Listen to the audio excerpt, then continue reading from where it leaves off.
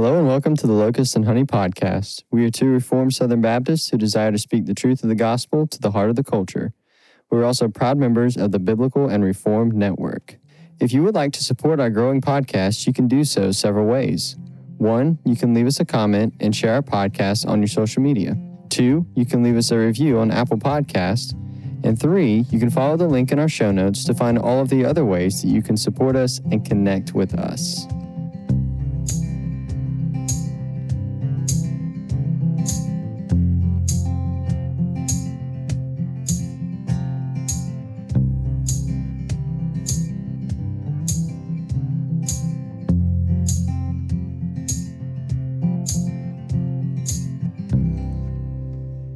But the day of the Lord will come like a thief, and then the heavens will pass away with a roar, and the heavenly bodies will be burned up and dissolved, and the earth and the works that are done on it will be exposed. Since all these things are thus to be dissolved, what sort of people ought you to be in lives of holiness and godliness, waiting for and hastening the coming of the day of God, because of which the heavens will be set on fire and dissolved, and the heavenly bodies will melt as they burn. But according to his promise, we are waiting for new heavens and a new earth in which righteousness dwells. 2 Peter 3, verses 10 through 13. Well, hello and welcome everybody to the Locust and Honey podcast. I'm Andrew. And I'm Matt. And today is episode 51. 51. Join us as we discuss heaven. Heaven. Oh. So. Yeah, it's going to be fun. Yeah. Today is going to be a little bit different because we don't have just a set topic. We have received a couple questions that we are just piling together, and we're going to answer them. So with that, if you listen to our podcast and you have questions or you'd like for us to expound on anything, don't hesitate to message us, and we will try our best to answer them in a timely fashion. Yes. But before we get into these 3 questions that we have, let's affirm and deny some stuff. I always do that whenever you say that. Yeah. I don't know why. It's just, that's what it brings out of me. Well, I'm doing that. I affirm your Well, good. but it's because I haven't even thought about what I'm going to affirm or deny today. Oh, okay. So let's do it. I can go first then. That sounds good. Yeah. All right. So I'm going to affirm the way that, so I've been reading the Bible and reading the whole Bible just from start to finish. And I've never actually done that before. And so it's taken me a long time, but I'm really kind of making some strides through that. And right now, I just finished up with Romans this morning. And 2 days ago, I finished up with the book of Acts. And it's interesting because Romans I've been through a lot. Like our Sunday school class right now that I'm teaching, we're going through Romans. I've spent a lot of time in Romans. Acts, I had not really spent a ton of time in. And so, and really all the epistles, I've spent a good chunk of time in, I shouldn't say all of them, but certainly, Romans, 1st and 2nd Corinthians, Ephesians, Philippians, Colossians, Galatians. I've spent a lot of time in those books. And what's really cool to see is how, because I never read Acts all the way through, I guess I didn't quite appreciate the context of which Paul was writing a lot of these books or letters. Yeah. I knew the context. Like I knew certain ones he was writing them from prison, or I knew certain ones he was, writing them from different churches and things like that, and different missionary journeys. But I think reading through Acts and seeing Paul's journey, you can kind of better put together where he's at the point that he would be writing some of those letters. Right. And so that's been really interesting to see. And so really my affirmation isn't just that, it's that, but just seeing that, but also just when you read through Scripture, and read through it in its entirety, there are blessings that come with that outside of simply doing Bible studies and daily devotions. I think that's a good place to be. It's a good thing to do. But I think that at some point, it's good to go and actually strive to read the whole Bible. It's a very intimidating thing. And it's taken me a long, long, long time. It's taken me 2 years, which some people would be like, that's it shouldn't be taking that long, but You it don't do it in has. 3 months? Yeah. And, but like there's just a lot of blessings that come from that. Not only that, but, diving into what we would call exegetically looking at scripture. So diving into the scripture itself and then pulling out things for yourself and learning how to do that. It's just a really good thing to do. And there are certain blessings in that you may not find in, say, a Bible study where someone's already got this system set up to put you through for you to see a particular thing. Right. Because a lot of those things too are, you'll get, and again, I like these Bible studies. I'm not trying to, but like you'll get a topic and then you'll go through the topic and then it'll have like, some of them will have like a verse. Yeah. And then you've got, that's a whole chapter. Right. For the day, and then out of that one verse, you're pulling out some different things and stuff, but like, you're just looking at that one verse as opposed to looking at everything else. So, getting a better grasp on the scripture as a whole. Right. So I guess my affirmation would be through this journey of trying to read through the Bible, that's been one of the really cool blessings that I've been able to see in my daily, quiet time and stuff is that. So very cool. Yeah. All right. So mine's going to be a little bit different today. I'm going to affirm something that is local to us. So for all of our listeners that aren't in the Middle Georgia area, I don't know how beneficial this will be, but I'm going to affirm a new pizza place called Cow Pies. If you've not been there and you are local to us, check them out. They have good cookies. They do have good cookies. I mean, they look burnt. Insane. Like when I've you never look seen at the anything cookie, you're like it. Man, they completely burnt it, and then it's just gooey on the ends. It's like melting in your mouth. So it's you get the crunch and the goo all in one cookie. It's just. But the reason I'm affirming them is we got to meet one of the guys that is an owner, and they're a Christian organization. They're a business, but it's run by Christians, and so I guess it's not necessarily a Christian organization. It's just a business run by Christians, and but they're using it as ministry opportunity and things like that. So I'm going to affirm Cow Pies and what they're doing.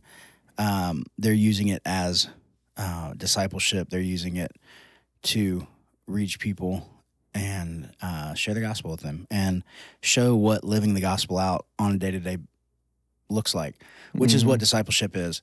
And it's just teaching people, how can you be a business owner and still be living by a biblical worldview in the decisions that you make and all of that. So Cow Pies, check them out.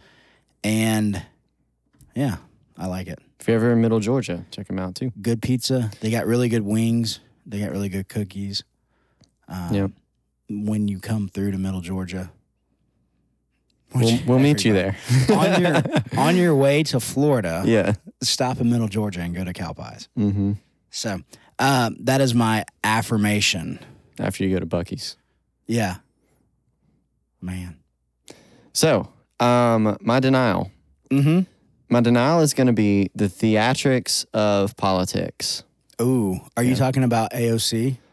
Yes, that is what spurred my denial. It's ridiculous. She's preaching. It's ridiculous. I mean, like, I think the thing about it, though, that I'm really going to deny is how deep it goes. Because it's not just, like, you see stuff like that, and it's like, okay, well, I mean, she's always doing stuff like that, But, like,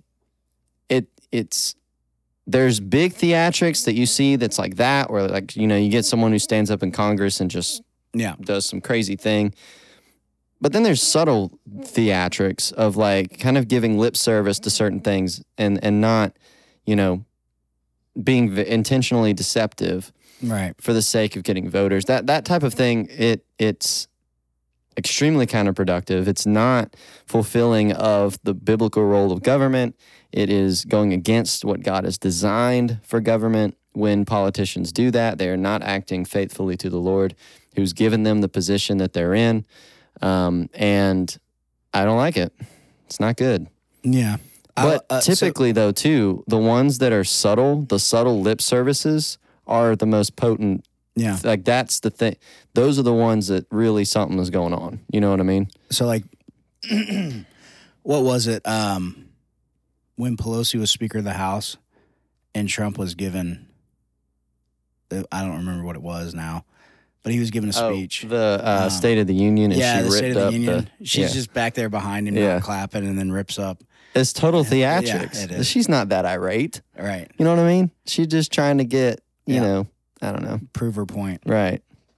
Somebody that we've talked about before, Samuel, our Canadian brother in Christ that is now an expat and lives here in the States. He talked about it, and he was saying how people have been very outraged over blackface in the past, and politicians that have gone to these parties dressed up as black people.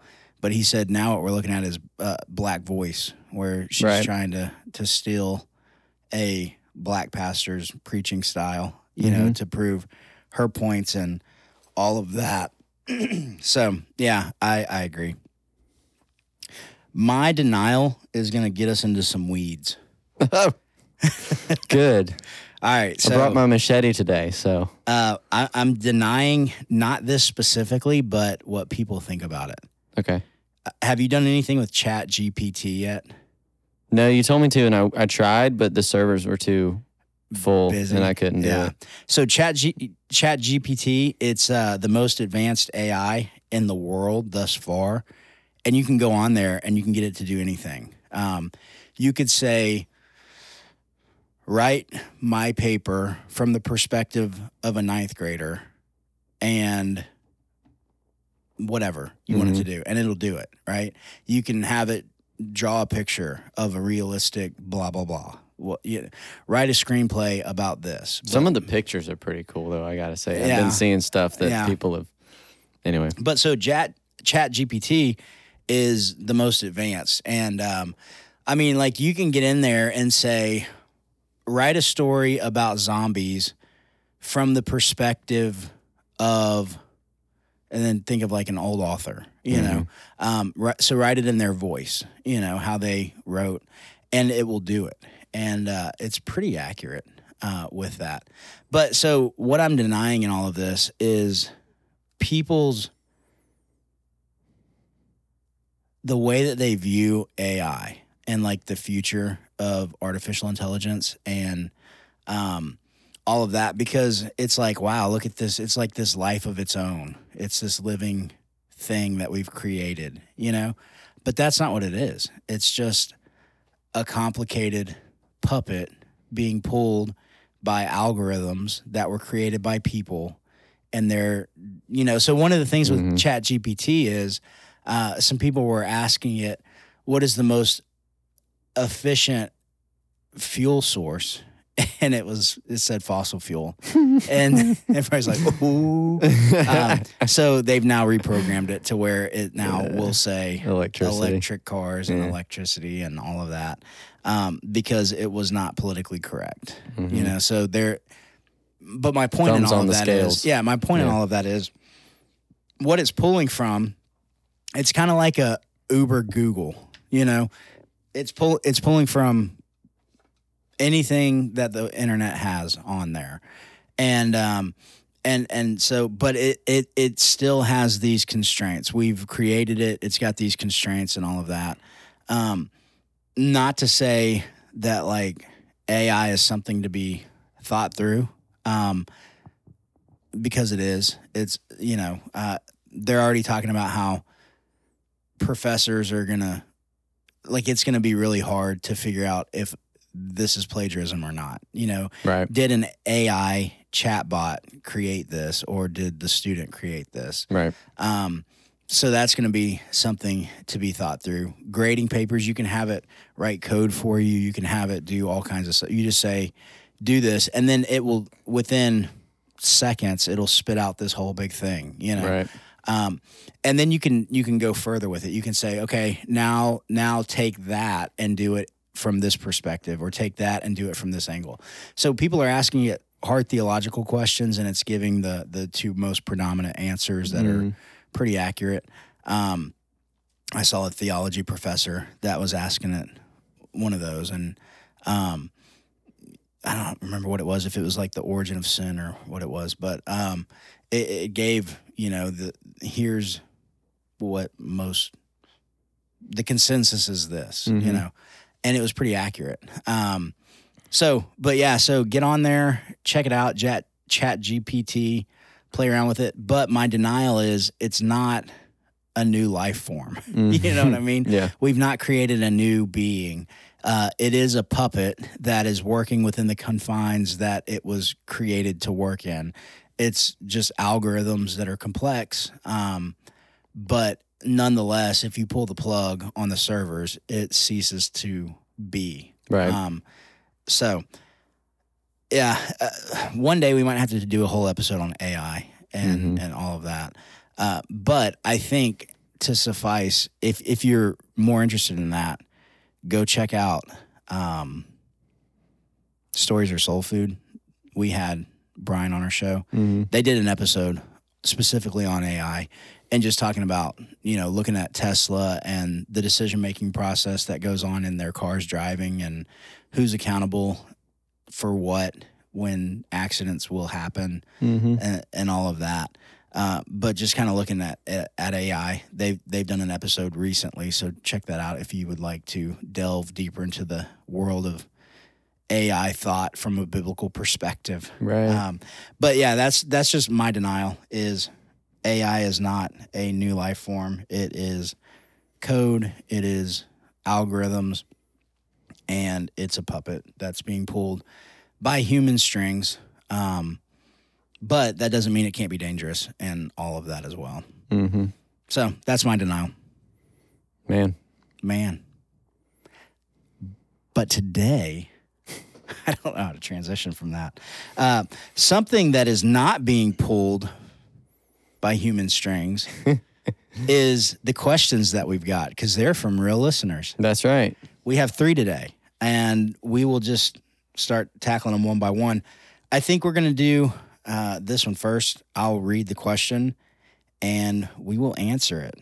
Mm-hmm. So we have a listener that said, "Hey, guys, I'm commenting on the Biblical Finances podcast," which is our last podcast. Mm-hmm. If you haven't listened, go listen now. "It was a great podcast, and I agree with all of what was said on the financial part of the discussion, but..."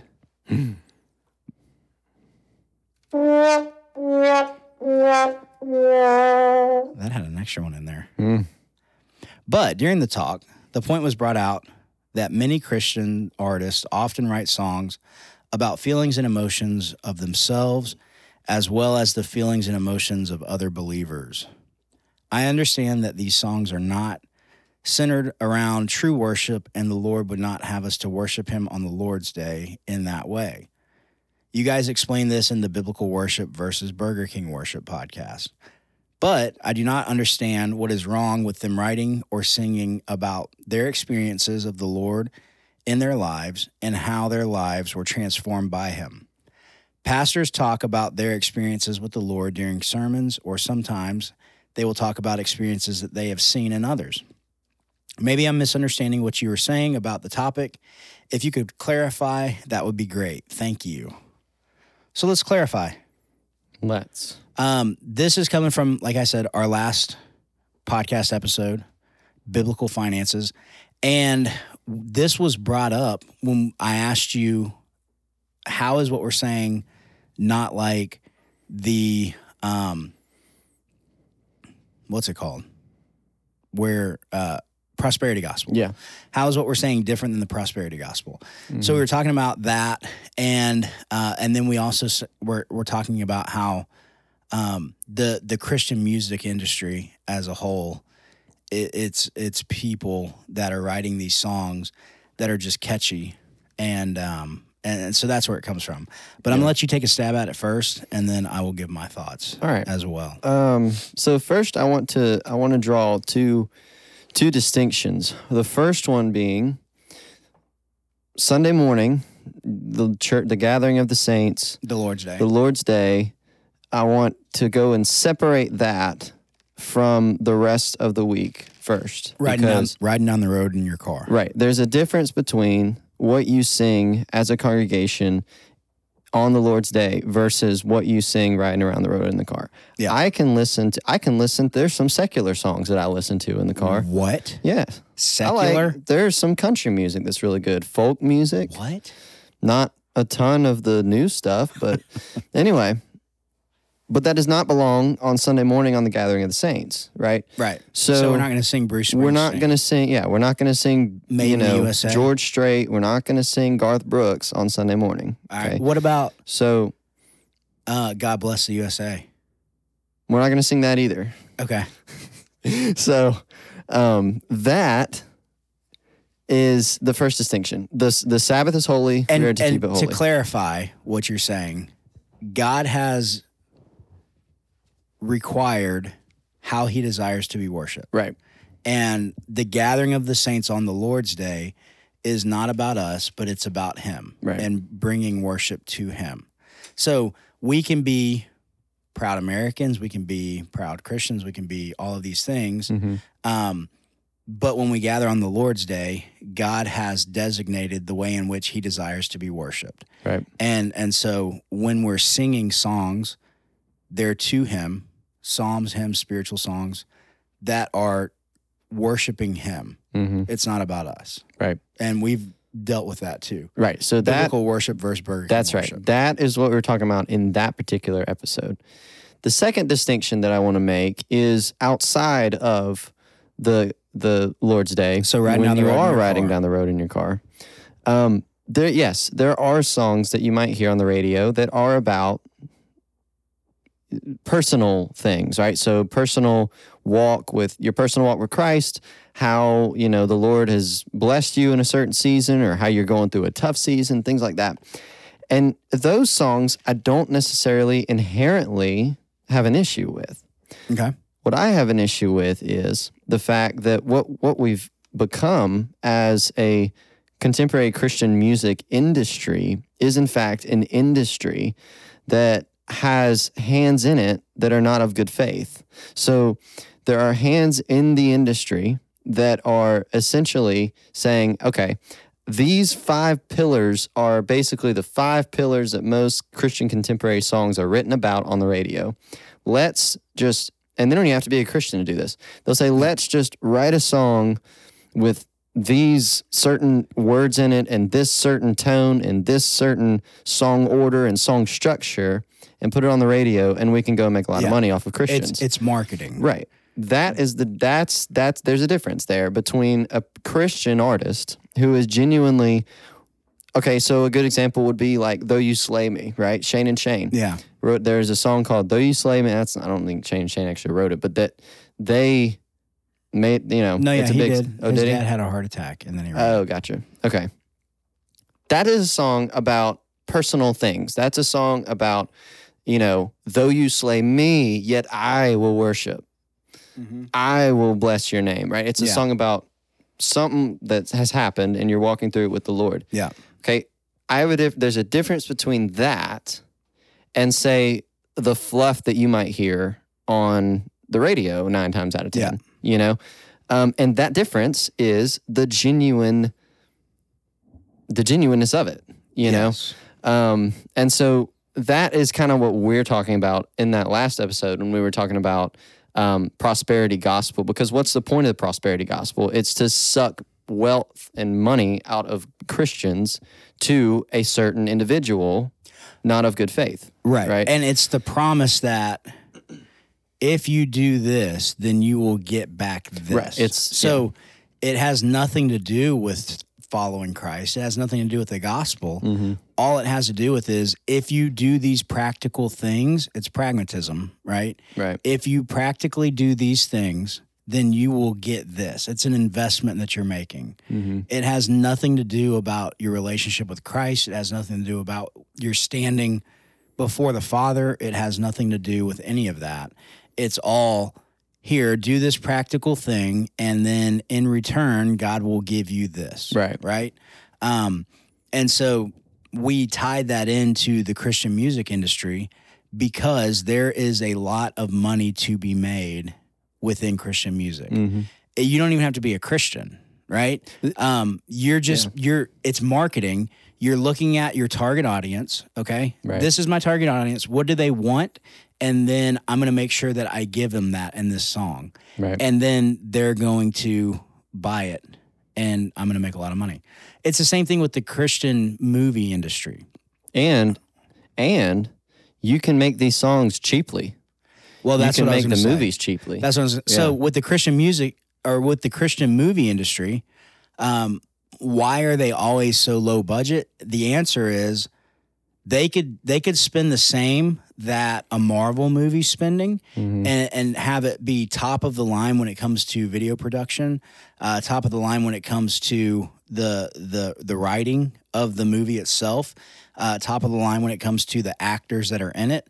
And they could spend millions upon millions of dollars to make a Christian movie, and it's going to sell exactly the same as when a local church gets together and makes a movie and they then get other churches to pitch in and put it on the big screen because the same people are going to go and see it just because it's a Christian film. So what the movie industry has done is said, okay, we're going to continue to make these because it's a shoo-in that you're going to get right around this amount for making it, but we are going to do it on a shoestring budget. We're not going to put in more effort than we need to because we're going to get the same return regardless. So we've got to make sure that it's super feely and super spiritual, and there's this conversion experience, and it's this over-the-top caricature of what it means to be a Christian, and all of the Christians are going to go and watch it. Right? And they're going to bring their kids. Right. And so they're going to make the same amount of money there than they would if they were doing, good writing, good cinematography, good acting, all of that stuff. It's not going to change. So they don't do that. Yeah. It's with the music industry, there are musicians out there. There's a lot of them that are on the radio today, just like when you have the prosperity gospel. So if I have 12,000 members that go to my church, if I have 30,000 members that go to my church, chances are at some point along the way, I've watered down the gospel. Yeah. Because I'm reaching so many people. When you're reaching so many people, the gospel is divisive. The gospel says that we are sinners and we need to repent of that sin. That is not this message that everybody's just like, hey, I love hearing that. Right. And so it's the same thing when they're writing music. They want to write spiritual songs that reach the Christian market, but they don't want them to be too theological because at that point we now are feeling guilty over sin. So they're threading this needle through, I want to be Christian. I want to get in the Christian category because then I'm guaranteed to sell this many songs. But I don't want to be too Christian that I lose some of that target market. Right. So I want to be just Christian enough. And so that's what we're talking about when we're bringing all this up. We're not saying that you can't listen to songs riding down the road in your car, but a good standard for are these songs I should be or shouldn't be listening to is the theology in the song. Is it correct? Right. Because ultimately, and this is kind of going to be the answer to our second question, but ultimately it's a heart issue. Why was the song written? If I'm going into the music industry for the purpose of making money, then that's what we're talking about. If I'm writing a song because I want to sell this many records, then that's what we're talking about. If the Lord has put a song on your heart that you want other people to hear, that's great. Right. Do that. We are encouraging that. We need more Christians that are doing that. We need Christians that are making music. It doesn't necessarily have to be classified as Christian music, just believers that are making music that glorifies God and tells the truth about who he is and who we are. If Christians are doing that, then that's wonderful. And I'm encouraging you to go and to listen to that music if it's theologically sound.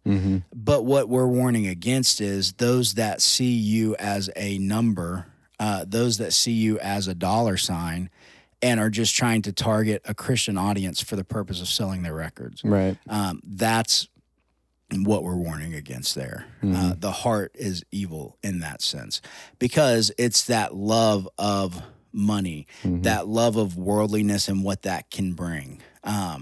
So that's the mammon that is spoken of there, just that worldliness. The second question is similar, so I'm going to kind of tie it in right now. Okay. The second question is, what are your thoughts on pastors that write books? Okay.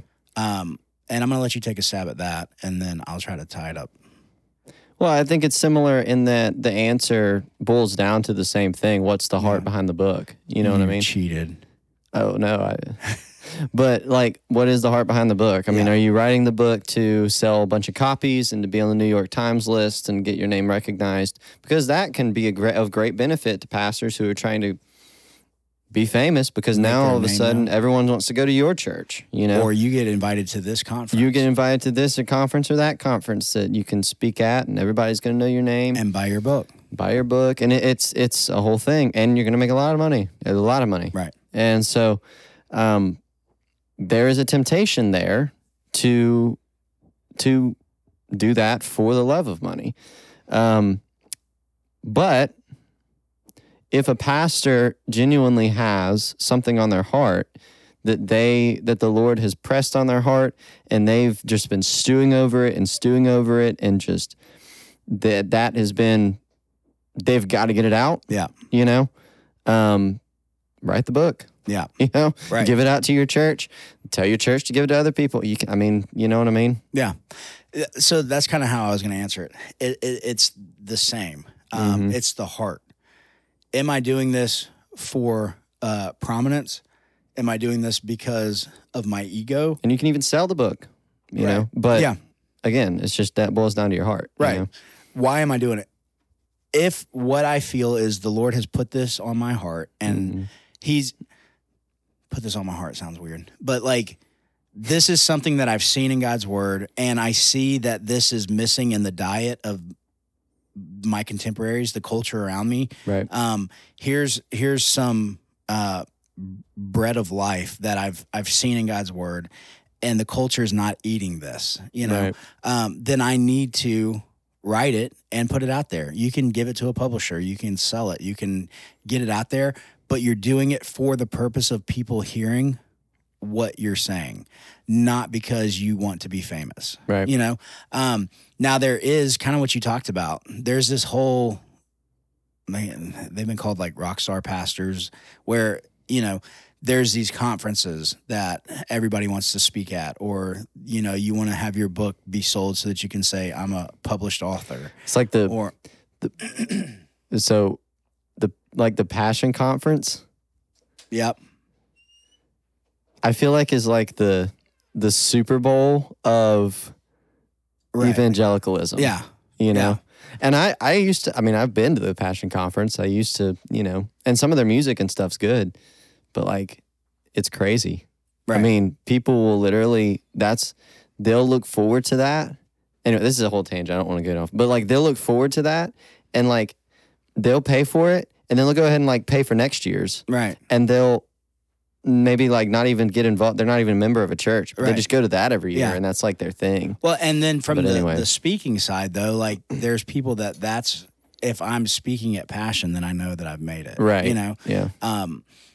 So if that's the mentality behind the pastor writing a book, Right. they're just doing it because they want to make money, then I would say that that's not wise. But if the pastor has something that I think a good example is John MacArthur. You know, his secretary started putting together his sermons and putting them. Then they made them into books and published them.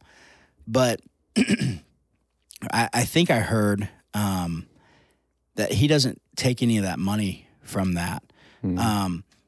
His salary has stayed the same over the years. I don't know if he's investing that for his kids or into the ministry, probably a little bit of both. But he's writing these books that are just sermons, because he writes out his sermons, and then they've just kind of taken them and made them books. That there's nothing wrong with that. Right. Because his heart's right. And so it goes back to our biblical finances. Money is a magnifier of the heart. If I'm writing these books because I want people to hear it, and then in turn they buy those books and I get paid for that, that's fine. Use that, steward that money well. Don't let that go to your ego. Don't let that go to, you know what I mean? Because then the Lord's going to quit using you in that way. Well, and like two other examples that I would think of that kind of it broadens the range of the type of book that pastors write. You've got, say, 9 Marks. You've got Mark Dever and all the people involved with 9 Marks who write all these books that are not necessarily sermons, but they are for churches. They're right. And there's no telling how many churches are now thriving because of the help of those books. Ultimately, the Lord is the one who gives wisdom, but those books are helpful, Yeah. And then another would be, so we talk about him a lot on here, but Douglas Wilson, where he's up there and he's a pastor. He writes fiction books sometimes, right. But ultimately, and I'm saying that just to say, like, you can even write books that are fiction, but if your heart is right and it's pointing people to the gospel, it's pointing people to Christ ultimately, then it's a good thing, right. Yeah. And I mean, you could say that with a podcast. Right. Why are you doing it? Do you want to be famous? If right. you want to be famous, then it's probably not the best thing to have a Christian podcast for the purpose of you getting famous. Well, and then even to take it a step further, I've heard people, there was a podcast that we listened to and talked about it. It was So You Want to Be in Ministry by Apologia Studios. Uh-huh. And one of the things that I think Jeff or Luke was saying was like, be wary of people who actually want to be pastors. Right. They want that power. Yes. Yeah. Because a lot of times, like, okay, you got people who like, okay, if they feel like they're called to be a pastor, that's one thing, but like, I want to be like, that is my goal in life, is to be I want to be senior that guy pastor. Up there. You know what I mean? Yeah. Be wary of that. Yes. Because it once the person gets there, that's when it really, whatever's in their heart comes out. There's qualifications right. of an elder. There's qualifications of a pastor, and one of those is humility. Right. So, yeah, with that episode you were talking about, Jeff was saying that they get emails all the time that say, how can I have a ministry like yours that's thriving, and what gear are you using, and what this and that. That shows the heart, and that's what we're talking about. Right. If I just want to be successful, then you're probably not in it for the right reasons. Right. But if what you're doing is, so let's use our podcast as an example. We are on a makeshift budget here. We have a little thrown together studio. We've got maybe $250, $300 totally invested into the Locust and Honey podcast. And so, but what we're doing is we're doing this because we feel like these are conversations that people are having, that we've been having anyway. We would like for our kids one day to go back and listen to what we were thinking through, wrestling through, growing through together. And then if our conversations can be helpful to others, then we want to have them. We don't care if we become mega famous podcasters or if nobody ever knows what the Locust and Honey podcast is. Right. We're going to be faithful to do what the Lord's called us to do. And then those that he brings to hear, then we pray that what he's doing in our life and what he's saying through us is beneficial to them as well. But our driving factor is not to give us more clout and say, hey, I'm a youth pastor, but I have a podcast. I've wrote a book and I've done this and I've done that. You know what I mean? As the Lord lays things on our hearts, we're going to do them and pursue that for his glory. But if it ceases to be about his glory, then we cease to do it. Right. That should be the same thing with the author. If what you're doing is for the glory of the Lord, then pursue that, because that's what we're called to. But if it's for your own glory, then you've made yourself an idol. And so you should probably stop doing that. If the music that you're writing is to glorify God, then that's great. Continue to pursue that. But if it glorifies man, then you need to stop. And so I think that's a pretty good answer to both of those. Yeah. All right, this last question. It's a little question, not too hard. So a common thought is when we get to heaven, we're going to be sitting up in the clouds and singing songs of worship to the Lord, right? Yeah, when there's going to be... So the question is... harps and... Well, what was asked is, from a person that is growing in their walk with Christ. Near and dear to us. Well, no. So this was asked to my wife. Gotcha. From a person that is growing in their walk with Christ and pursuing the Lord, doing lots of Bible studies, all of that. And came from a genuine concern of how is that, like, I know standing in front of the Lord and seeing him in all of his glory and worshiping him, that's going to be our desire. But if heaven is eternal, how does that not get boring? You know? And so my wife, her response was, well, you should hear Matt talk about it, but I don't fully know the answer. Yeah. You know? And so then she was like, so I would like to request that you guys answer, what will heaven be like? Or what is heaven like? Yeah. You want to take a stab? I'll take a stab, and I don't know how far I'll get, but I'll take a stab. All right, stab it. Tell me about heaven. I wanna bring us to, I believe it's Isaiah chapter 11. Let's see if I'm right. If I'm not, then I'll just say what it was, and I know that it is in Isaiah. So. Yeah, I agree, Andrew. Thanks. So, okay. So Isaiah chapter 11, verse 9. Okay. This is what it says. It says, "They shall not hurt or destroy in all my holy mountain." And this whole time Isaiah to this point has been giving basically what the end will look like. So you've got verse 8, for example, it says verse 7, it says, "The cow will and the bear shall graze, their young shall lie down together, and the lion shall eat straw like the ox." Verse 8, "The nursing child shall play over the hole of the cobra, and the weaned child shall put his hand on the adder's den." And in verse 9, it says, "They shall not hurt or destroy in all my holy mountain, for all of the earth shall be full of the knowledge of God, or of the Lord, as the waters cover the sea." I want to start with that because I think it's helpful to kind of imagine that, right? So you've got the whole earth.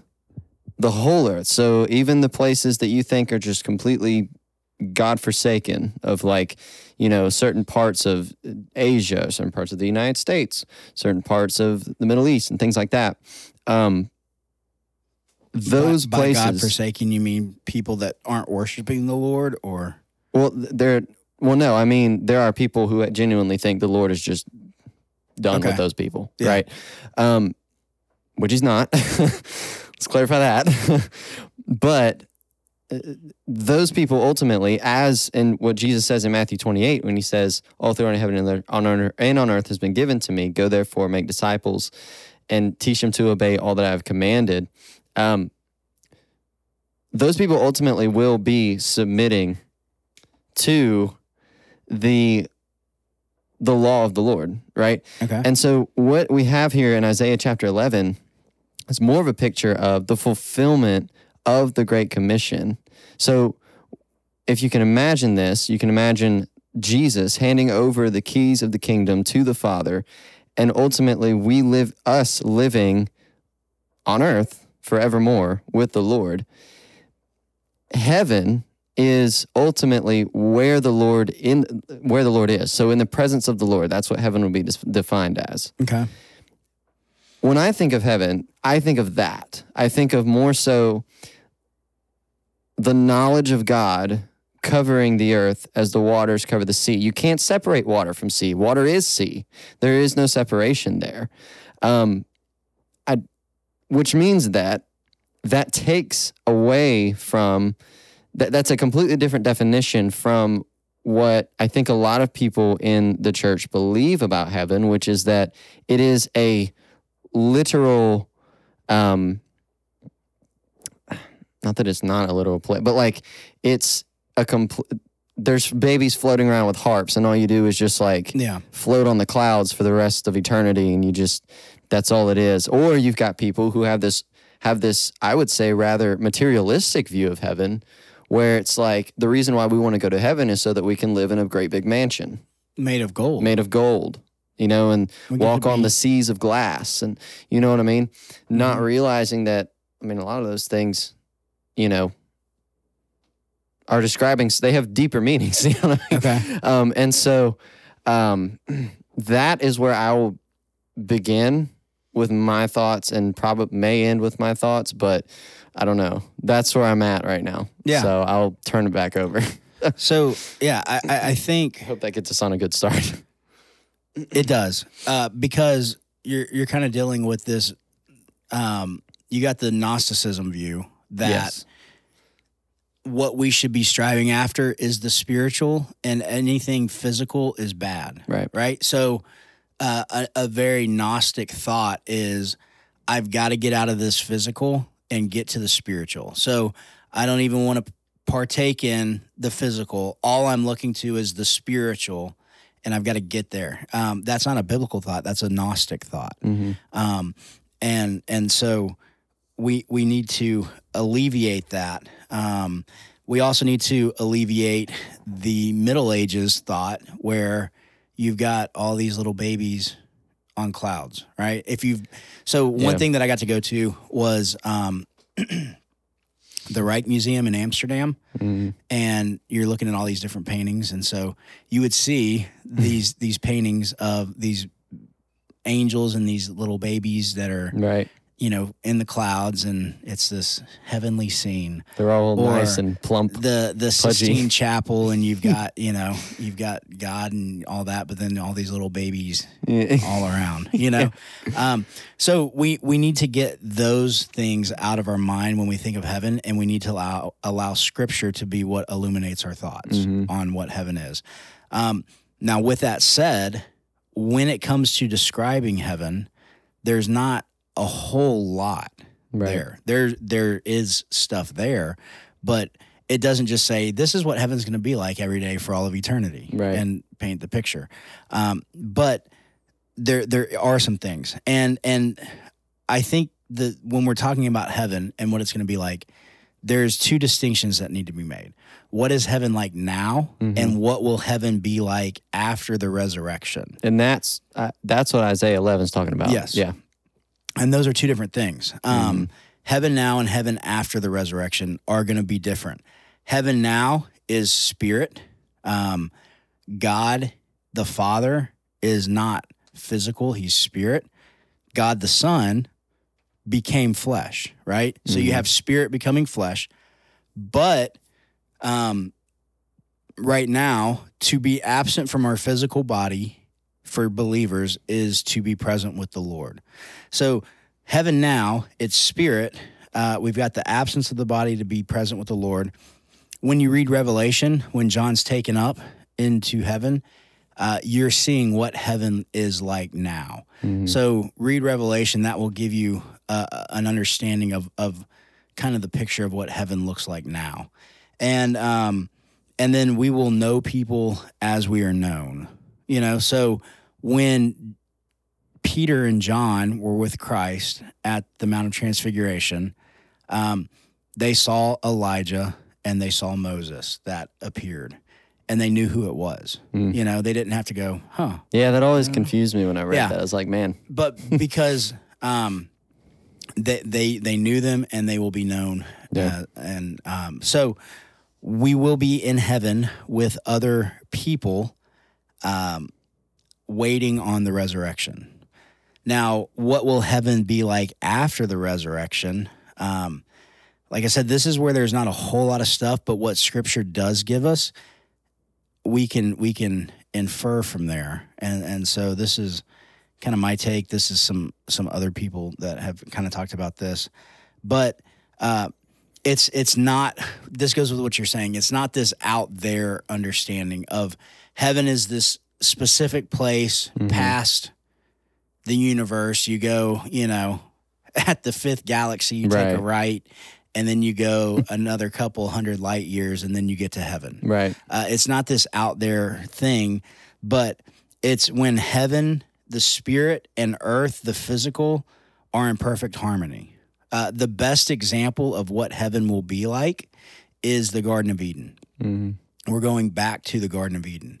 The Garden of Eden, you have Adam and Eve, you have the physical creation. God created everything. He saw that it was good, and there is no sin at that point, right? God looks at everything, calls it good, and God the Father has fellowship with Adam and Eve. And so what makes heaven heaven is there will be perfect fellowship. There's not this separation or this disfellowship because of sin. There is no sin, and so you have perfect fellowship. You have harmony, and kind of to clarify too, because I've said what you just said about heaven is the presence of God. Mm-hmm. R.C. Sproul kind of challenged me on this, not personally, but through his something that he said. Yeah. But he said God is in hell as well, because people will typically say heaven is heaven because God is there, hell is hell because God's not there. Mm-hmm. Heaven will be heaven because God's mercy, love, and grace will be poured out on people. Mm-hmm. That's what makes it heaven. Hell will be hell because God's justice and vengeance and wrath will be poured out on people. That's what makes it hell. Yeah. God is everywhere. But so in hell, that's what you've got is God's judgment being poured out on people. In heaven, you have his mercy and grace being poured out and love poured out on people. But so we're getting back to the garden. All things will be made new. This isn't new things. So I started with 2 Peter chapter 3. The day of the Lord will be like a thief. Then the heavens will pass away with a roar, and the heavenly bodies will be burnt up and dissolved, and the earth and the works that are done in it will be exposed. Since all of these things thus to be dissolved, what sort of people should you be? And then he goes on and he talks about it again, because he says, waiting for and hastening the coming of the day of God, because which the heavens will be set on fire and dissolved, and the heavenly bodies will melt away as they burn. But according to his promises, we are waiting for a new heaven and a new earth in which righteousness dwells. A lot of people read that without having what you talked about with your affirmation. They don't have a biblical grasp of what Scripture's saying from Genesis to Revelation. They just read it in that context right there, and they go, so God's going to take heaven and earth, and he's going to put it in his oven, and he's going to melt it like butter.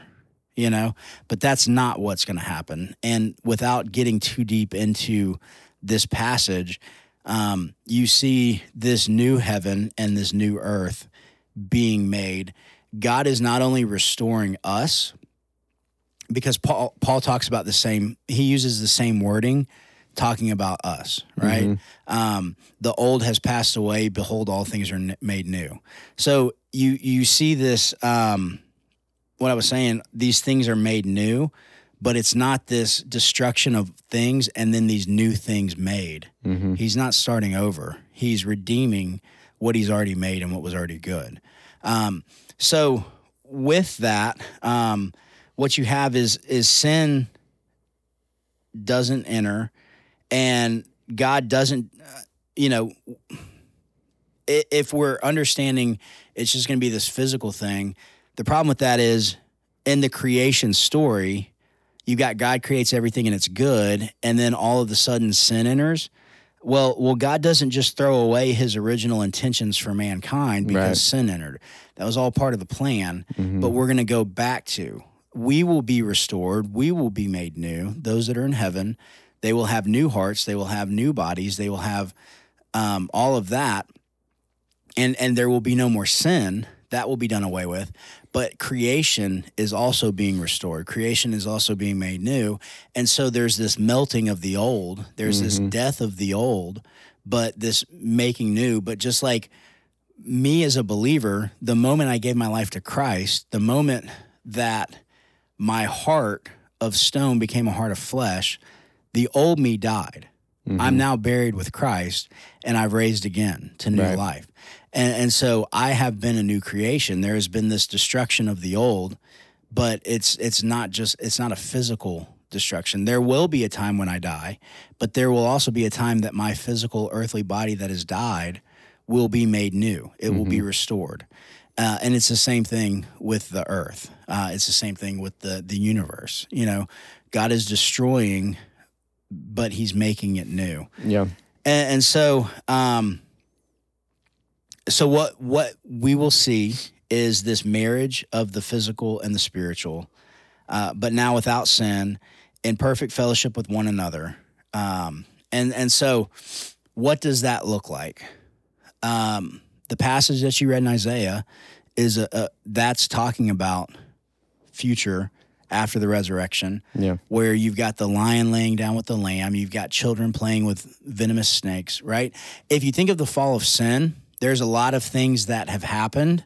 Part of the fall of sin is you've got thorns, you've got thistles, you've got weeds, you've got all that stuff. Another part of the fall of sin is death enters the world. Everyone will have a perfect lawn. Yeah. Well, but exactly. But another part of sin was death. And in that, God created these animals, but before the fall, there was no death. The first death happened when God killed an animal to clothe Adam and Eve because of their sin. Right. And yeah, that's right. So you've got all these animals that existed beforehand, and like what you said, you've got the lion that's eating hay just like the cow. You've got the bear that's eating fruits and berries and all that stuff. You've got kids that are playing with snakes. So once animals started eating each other, they also have defense systems. So another part of sin, part of the fall, is poison and venom and sharp teeth and sharp claws and all of that stuff, right? But when you don't have that anymore, and you've got man going back to Adam's original decree, which is he has dominion over the earth, because we're going to be co-heirs with Christ. Right. Christ has been given all authority of heaven and the earth. And in eternity, we will be co-heirs with Christ, going back to Adam's original dominion mandate to have dominion over the earth, to name everything, and everything is subject to him, and he's fulfilling that. So we go back to that. So something that I talk to the boys about is, what will eternity look like? It will look like, it's going to be this earth. It's going to be this heavens, this universe, this, all of that will be restored. And so if you want to go hike Mount Everest one day, you'll get to go and do that. If you want to go swimming in the ocean with the dolphins, that's what Elijah talks about. He's like, I want to go swim with the dolphins. And Ezra's like, I want to swim with the sharks. Yeah. Because there's no fear of death anymore. There's no fear of sin. There's no fear of attack. And so, Ezra's going to go swimming with the tiger sharks. And Elijah's like, I want to run around with a pack of wolves. That's like his big thing. I'm going to hang out with the wolves. I'm going to have like 10 wolves and that will be my pets, these 10 wolves, and we're going to run around the woods together. But so C.S. Lewis, a lot of people know his, Narnia that he wrote, but he wrote another trilogy. We're going to call it the Ransom Trilogy. And, but it's this trilogy. It's a fantasy trilogy of outer space, right? And it's 3 books. So you've got Out of the Silent Planet, you've got Paralandria, and then you've got The Hidden Strength. And it's about this guy. And really, I would encourage everybody to read them. They're not crazy long, and they're really good. But he's dealing with a lot of different ideas of what the universe is, what it looks like, and all of that. But one of the things that Lewis brings out in that is when they go to Paraland. So you've got this, the first one, Out of the Silent Planet, that's focused on Earth here and humanity and mankind. Then they go to Paralandra, and that is what is Neptune. And then they go to that Hideous Strength, and that's Mars. But all of them are different states of mankind, pre-fall, after the fall, where we're at now, in between all of that.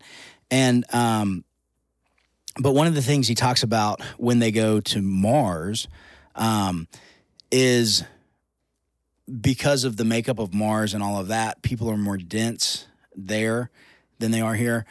When they go to Paralandra, it's more like gassy almost, so things are just more buoyant. Yeah. Yeah. And, but one of the things that he talks about is in Mars, because we're more dense when they're on Mars, he's kind of looking at when Jesus came back, right? Mm-hmm. So Jesus came back in his resurrected body, his perfected body that he'll have for all of eternity. And Jesus walks through the wall, right? So a lot of people, when they hear that and what they envision is, well, Jesus is like this ghost. Steamy. Yeah. And so he just kind of walks through the wall. But what C.S. Lewis points out and what he brings out in this is, what if Jesus is more dense? He's more solid. I don't know. Can't even.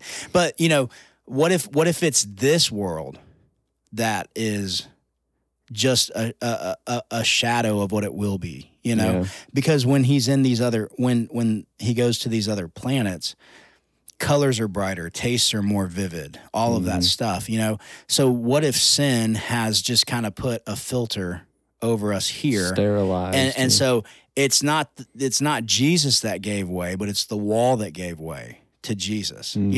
That's the fog, that's the vapor, that's the thing, and Jesus walks through it.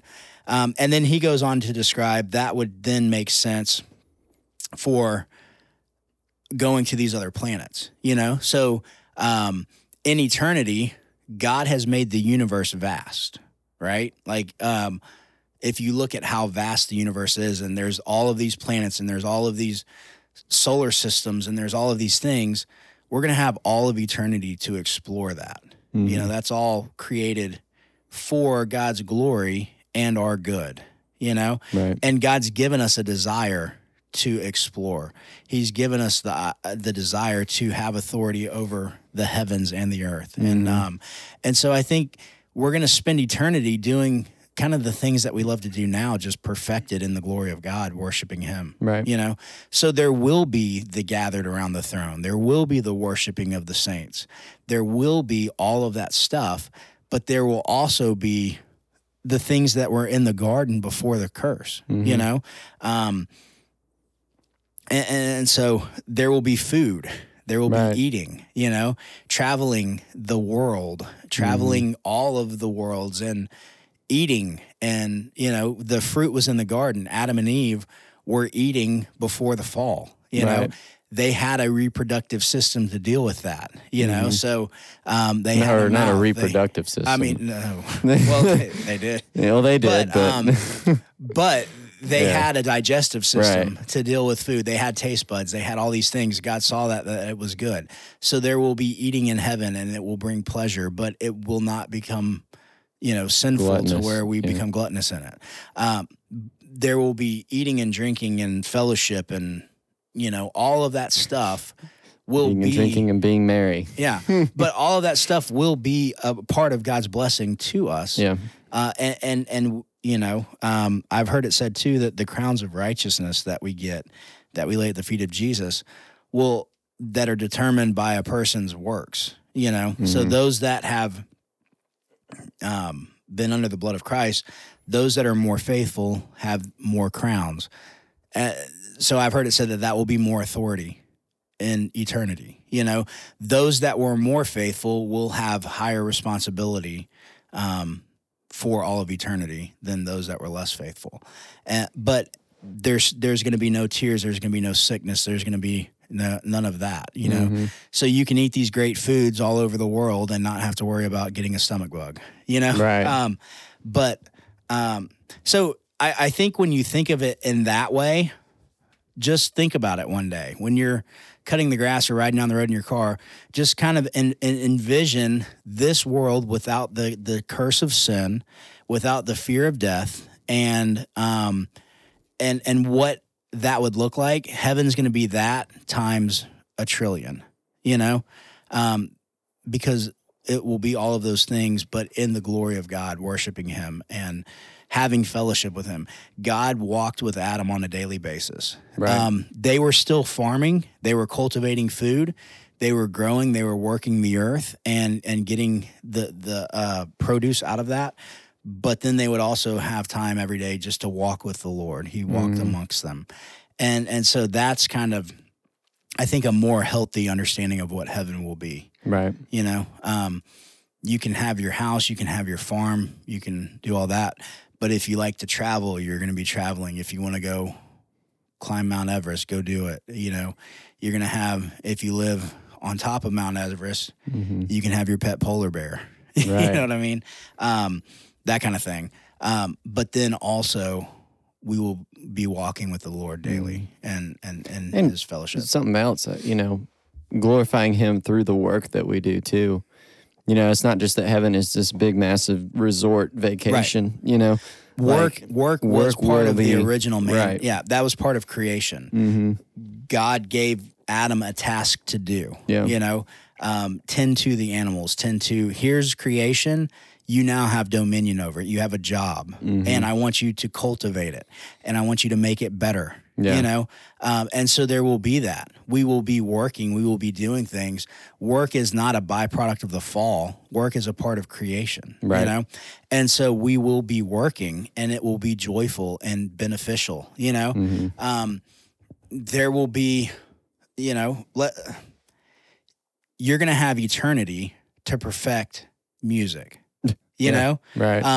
You're going to have eternity to perfect art. And we look at the beauty of God's creation, and even these like horrible parts of the world, they're beautiful. You know, like right. I know when I was in Afghanistan, we're there in war, but like when I'm standing on top of this snow-covered mountain and looking at this beautiful blue river that's running by, like God has made beauty everywhere, and we will get to enjoy that forever. Yeah. You know, food tastes delicious, you know, and you will get to perfect that in eternity.